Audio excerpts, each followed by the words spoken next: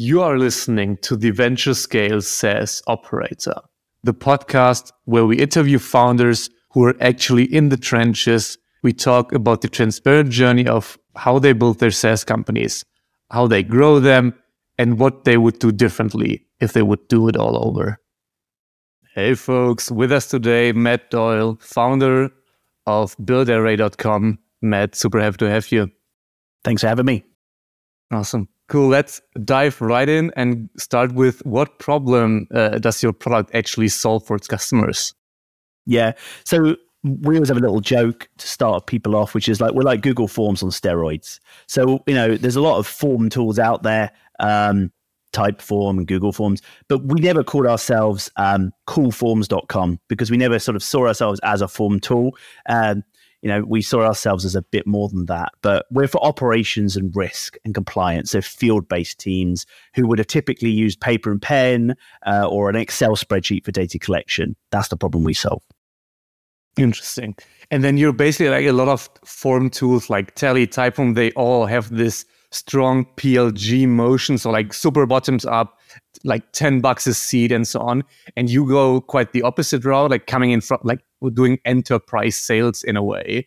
And I know that you're like kind of like a product guy, like in terms of your background. So why did you decide to go after like the, let's quote unquote, the form space, but with an enterprise motion instead of the typical bottoms up, like most of us product peeps basically start out with? We didn't really. Like, we are focused on the enterprise market, but we try to bring a product-led growth approach to an enterprise market. So actually, if you look at the website, the Pro plan, which is what most people will go for, is $40 a month per user, which isn't enterprise pricing at all. And what we found is that operations teams, who are our customers, they do have some buying power. They have a company credit card, and they're kind of fed up with trying to go through IT or IT trying to build stuff. So they have a bit of buying power to pay with a credit card and onboard themselves. So that the product has to be, easy to use, that they can self-serve.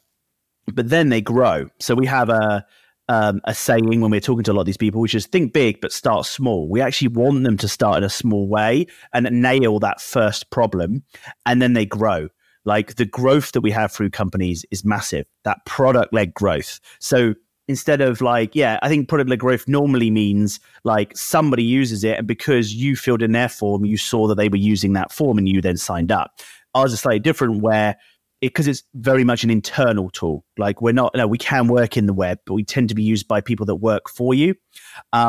But what happens is they'll do one use case, and then they'll do another use case, and another, and another, and another, and another, and it scales up. And then it becomes an enterprise priced product after that.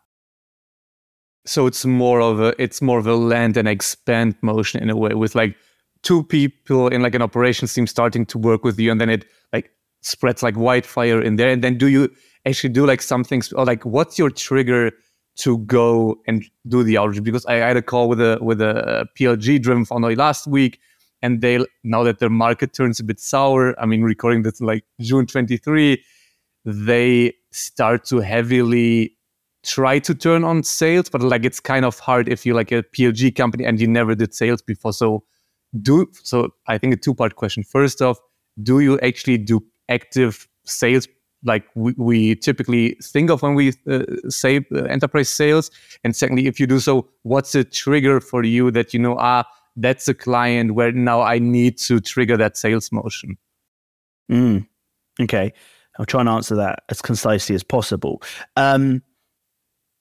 Some companies aren't. I think, okay, so it's not just speaking of myself, but my opinion generally in product. Like, I think some products you could never do direct sales with effectively, meaning you could do it, but it would be not cost effective. Like, if you try to sell a Typeform product in an enterprise capacity, like the cost that the salesperson and the lead generation, was it really financially worth it? Maybe not. So that's one part, I'd say. So shifting can be hard for that reason, because it's just not financially viable. You haven't built a business that has an enterprise grade offering at the other end of the rainbow. So that could be a problem that person might have been seeing. The way we deal with it is, like I said, the hypothesis we were proving to ourselves and to our investors was like, can we find people in an organic way? So SEO and things like that, right? And then bring them in, get them paying for something. That's the rules of like the minimum viable product and the lean methodology, which is like, get them paying for something, just get them in, and then you can expand. So we try and get them in and just using it and solving that one problem for like $40 a month, nothing, right? But then we will like, we have automated messages and stuff like that, but we'll reach out and say, hey, can we help? Can we do something else for you? Build forms for you or something like that. And so what we have is that when someone comes in, we lead score them.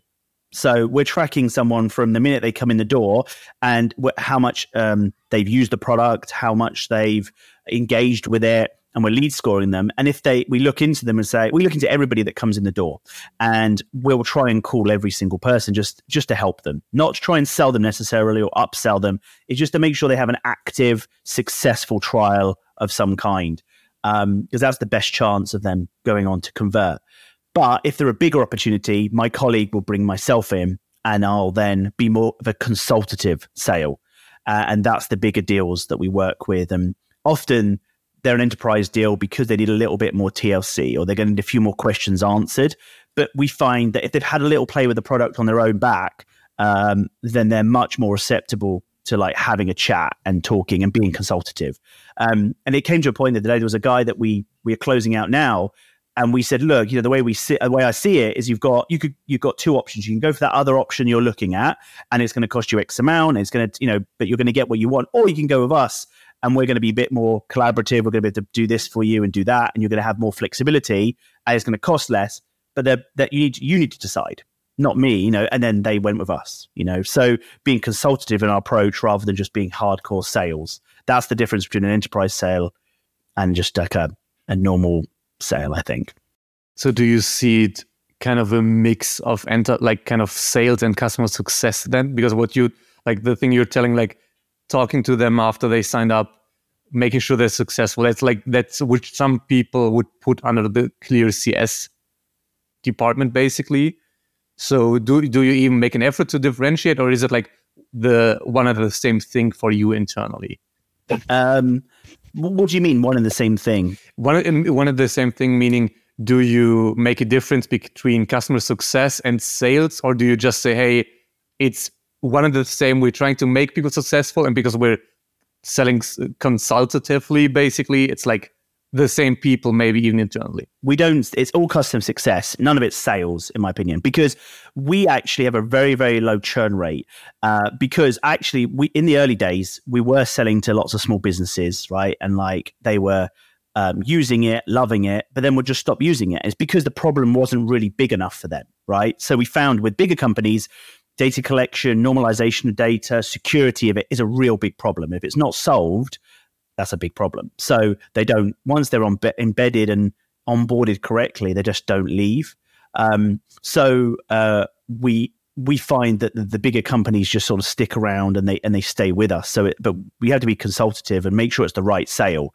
I know what I was going to say was that I was speaking to some of the people at Typeform, someone within it, and they said that they had a term called the happy churner, which means that they've been super happy with the product. They didn't do anything wrong. They loved the product. They used it for what they needed it for. And then they just churned because that was it. They've come to the end.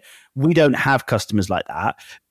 We do occasionally, but not on the same scale as someone like that, because our product is an everyday tool. It's used every single day, day in and day out, because it's operational paperwork. It's not an online form that gets used occasionally. So we'll get people who come in who are probably that happy churner, and that's fine. And we let them self-serve and onboard, and we're here to help them. But we're more interested in people who need operational stuff that stays in place and doesn't just churn out. It's more like an ERP or a CRM. Once you bought it, you keep it for the next 4 or 5 years and beyond, as long as you keep innovating for them. This episode is brought to you by ReactSquad.io, the boutique React agency for SaaS startups. If your front-end team is overwhelmed and you need more hands on deck, go to ReactSquad.io and get a React.js developer embedded in your team in less than 7 days. And how many people do you have in your team that actually work on that, meaning making the customer successful, aka in a way selling? Pretty much everybody, actually, but has some kind of impact into making sure the customer is successful. But obviously, not every customer feels one of those members of staff working on what they're doing. But there's probably 3 people on a regular basis. There's myself dealing with more sort of the larger scale enterprise deals, which is things over $1,000 a month, $2,000 a month usually. And then my colleague Dave, he deals with every single person coming in the door and is like validating them and helping them out. And then we've got a success manager who helps with implementation and onboarding. Actually, probably 4 as well. We've got another customer success person who's dealing with like support and questions, but also building stuff for people, building forms for people, or use cases so they can see it.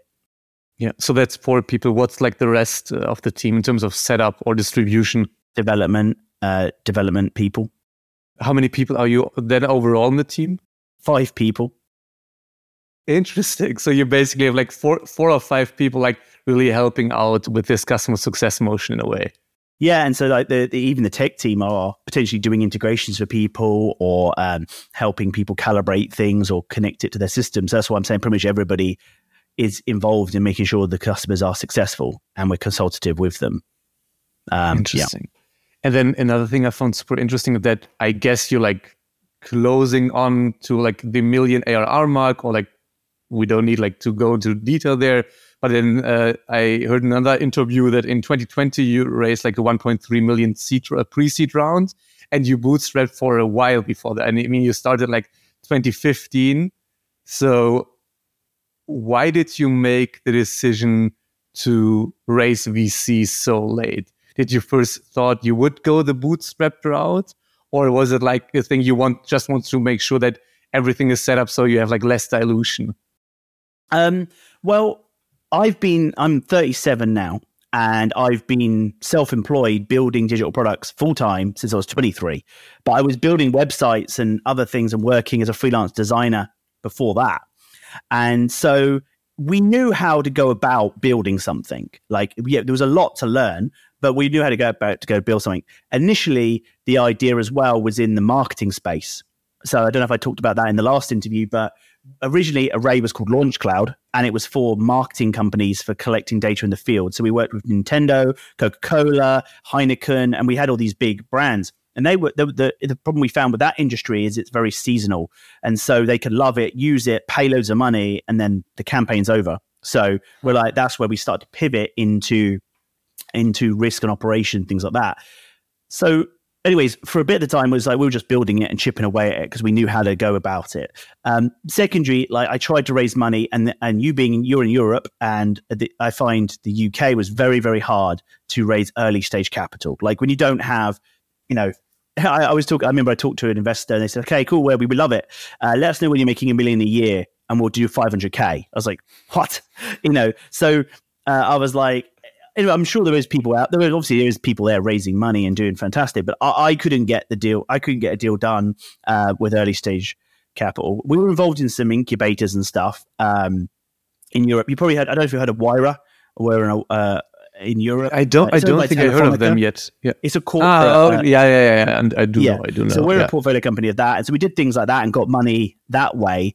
But it was very hard to raise capital. So I had to kind of make a case to immigration to move to America, and then move to America, then get my family settled. So it was kind of all that kind of stuff. So when we raised the capital, we did it in the US with US investors. And then last year, the markets were crazy and not in a good spot. And I don't think investors really knew what they wanted. I mean, they were just doing completely no-brainer deals. They were just, they could just get in on. So we just worked on getting to break even. And that's why we didn't grow the team, because we were growing organically with SEO and people upgrading. And we knew those upgrades, they'd been baking for a while. So they were about to hit, and they all hit in the first quarter of this year. And that all that momentum we've been working on. So we just kind of like stayed put and just grew organically. And now we're leveraging things like Founder Path and Cap Chase to continue growth and have dry powder. And we are talking to some investors now, but we're in a position of like strength where we're like, maybe we'll take it, maybe we won't. I mean, we want to grow, but it shouldn't be growth at all costs. And I never believed that anyway. That's why we bootstrapped for so long. It's like, because we wanted to, like you say, hold on to equity, and we felt like we had some work we could do ourselves. So yeah, that's a brief history of that. That's super intriguing. How do you find the balance between not growing at all costs, but still, I mean, you took venture capital, meaning the goal needs to be 100 million ARR basically. So how do you find that balance, both strategically as well as emotionally in the day-to-day? So you mean like, can you phrase it a different way so I can make sure I can answer how you want? What I mean is you just said that you're not trying to grow at all cost, but usually taking VC pushes you towards doing that because you need to get to that massive outcome because you took on investor money and there are specific expectations on returning quite a lot of money to them back. So how do you manage those like pulling forces of like trying not to grow at all costs, especially in the market situation, but still trying to, in a way, fulfill the obligation towards investors that you took on? Yeah, I think their investors' perception has changed in the last 12 to 18 months of companies who can be more fiscally responsible for how they spend money and how they grow. The particular investors that we have, specifically one of them, famously grew a multi-million-dollar company from just 500K of investment. So he's very much like, hey, just only take what you need and stuff like that. And we want to grow a massive company. We don't want to be like kind of being overly conservative and not pushing hard enough. But, companies like us now who are approaching $1 million in ARR, break even if not profitable, is a very attractive place to be in. And not a lot of companies who have taken VC be able to posture themselves into a position like that because they've just taken on too much liability with staff and offices and things like that. So that's why we're doing it in this season. There's a season for everything. When we took the investment money, we were spending more than we were making, and then we leveled that out. So you just got to know what season you're in and when's time to push and when's time to take stock and grow sustainably. So we've started to push harder now, because now we've got ourselves in a better position, and people like those debt financing people love the position we're in.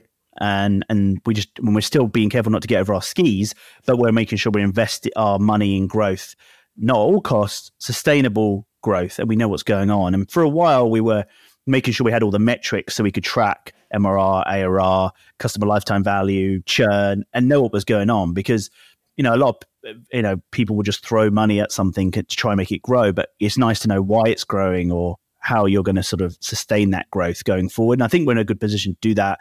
And that's why we've gone back out to investors and we're talking to them and they're taking a good look at us. Definitely. I would love to double click on what you mentioned, the leveraging debt. So meaning like founder path, which is, if I'm correct, like non-dilutive. So basically short-term or like mid-term in terms of like the debt you take on.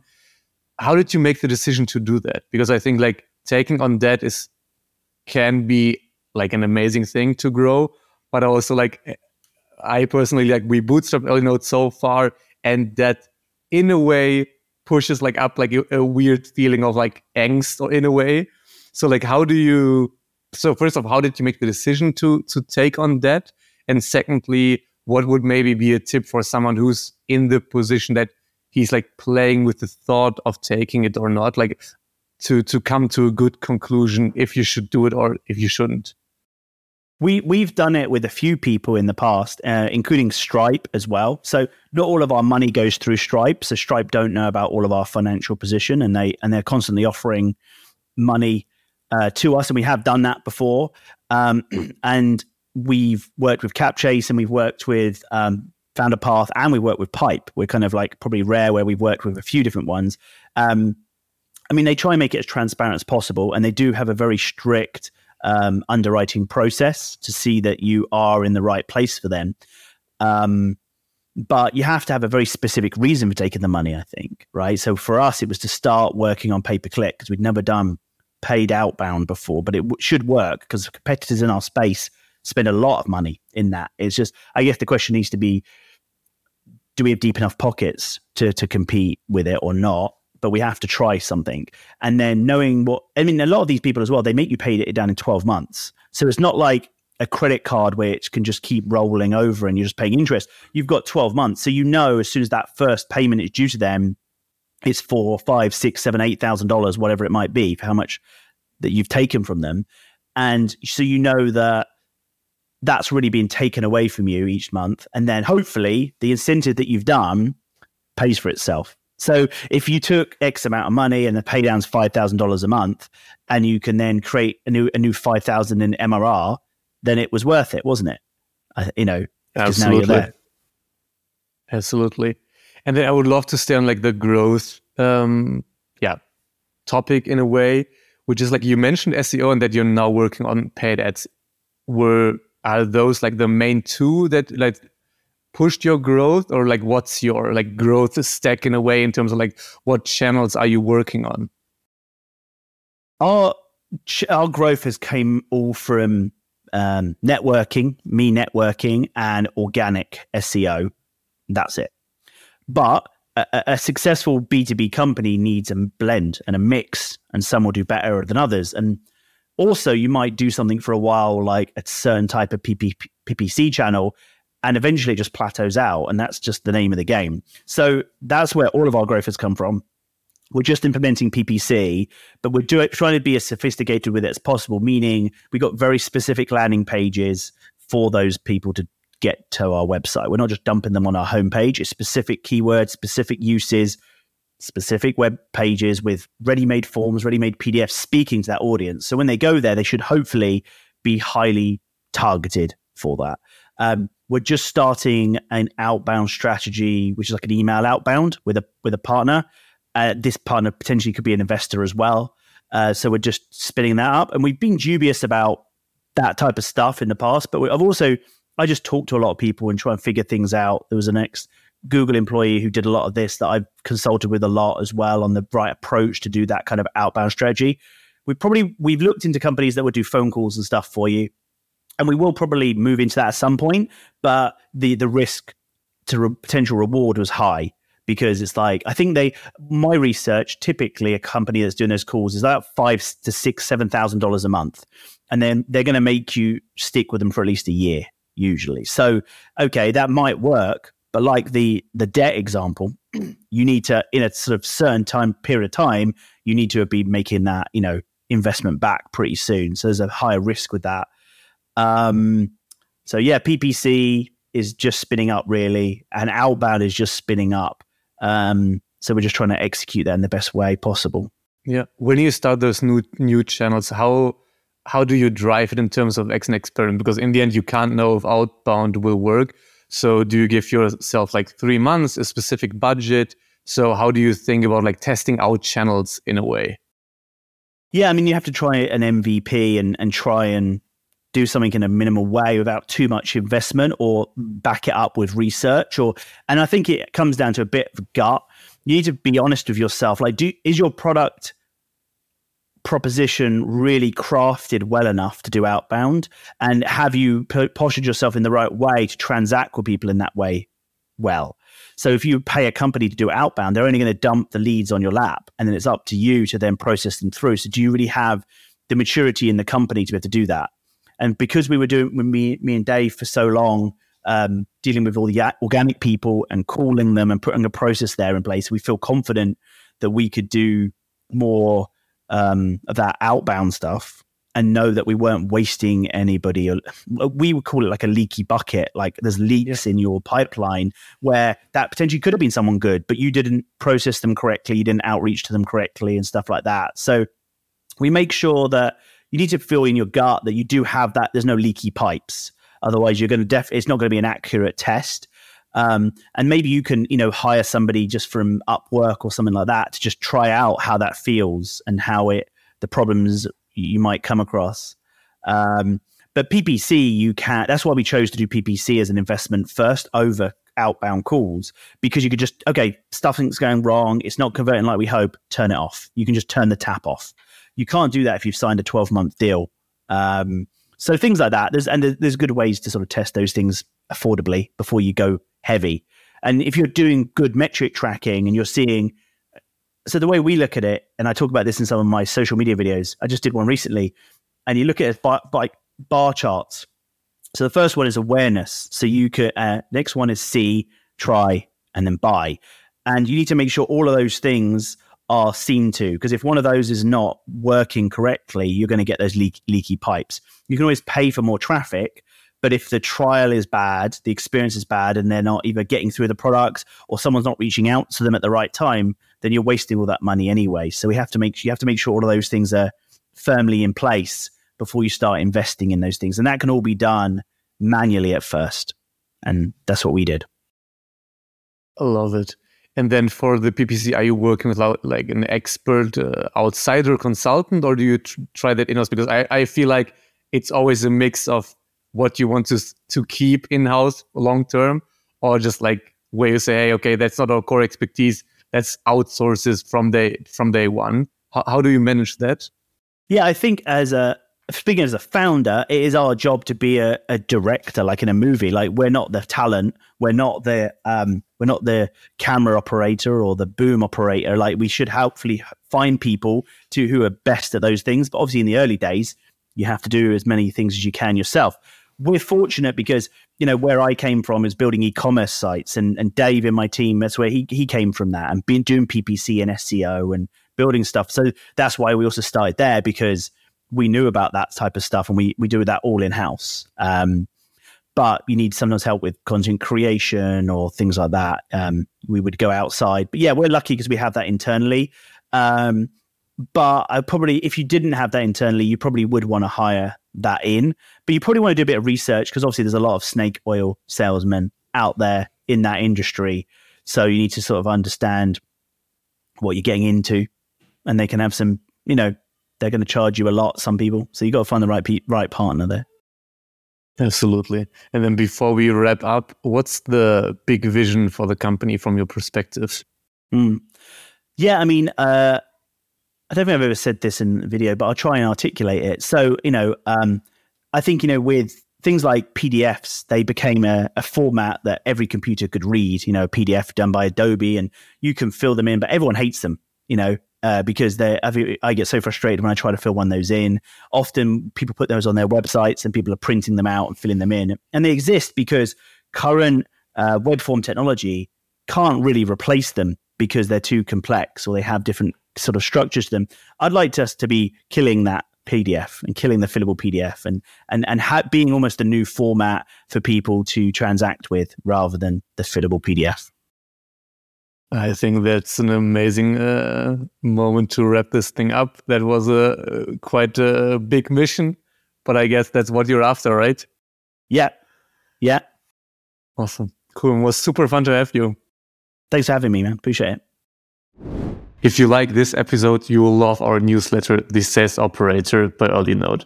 Get actionable insights from SaaS veterans like Patrick Campbell, Christoph Jans, and Corey Haynes right into your inbox. A 5-minute read every Tuesday for free. Go to earlynote.com and subscribe for free.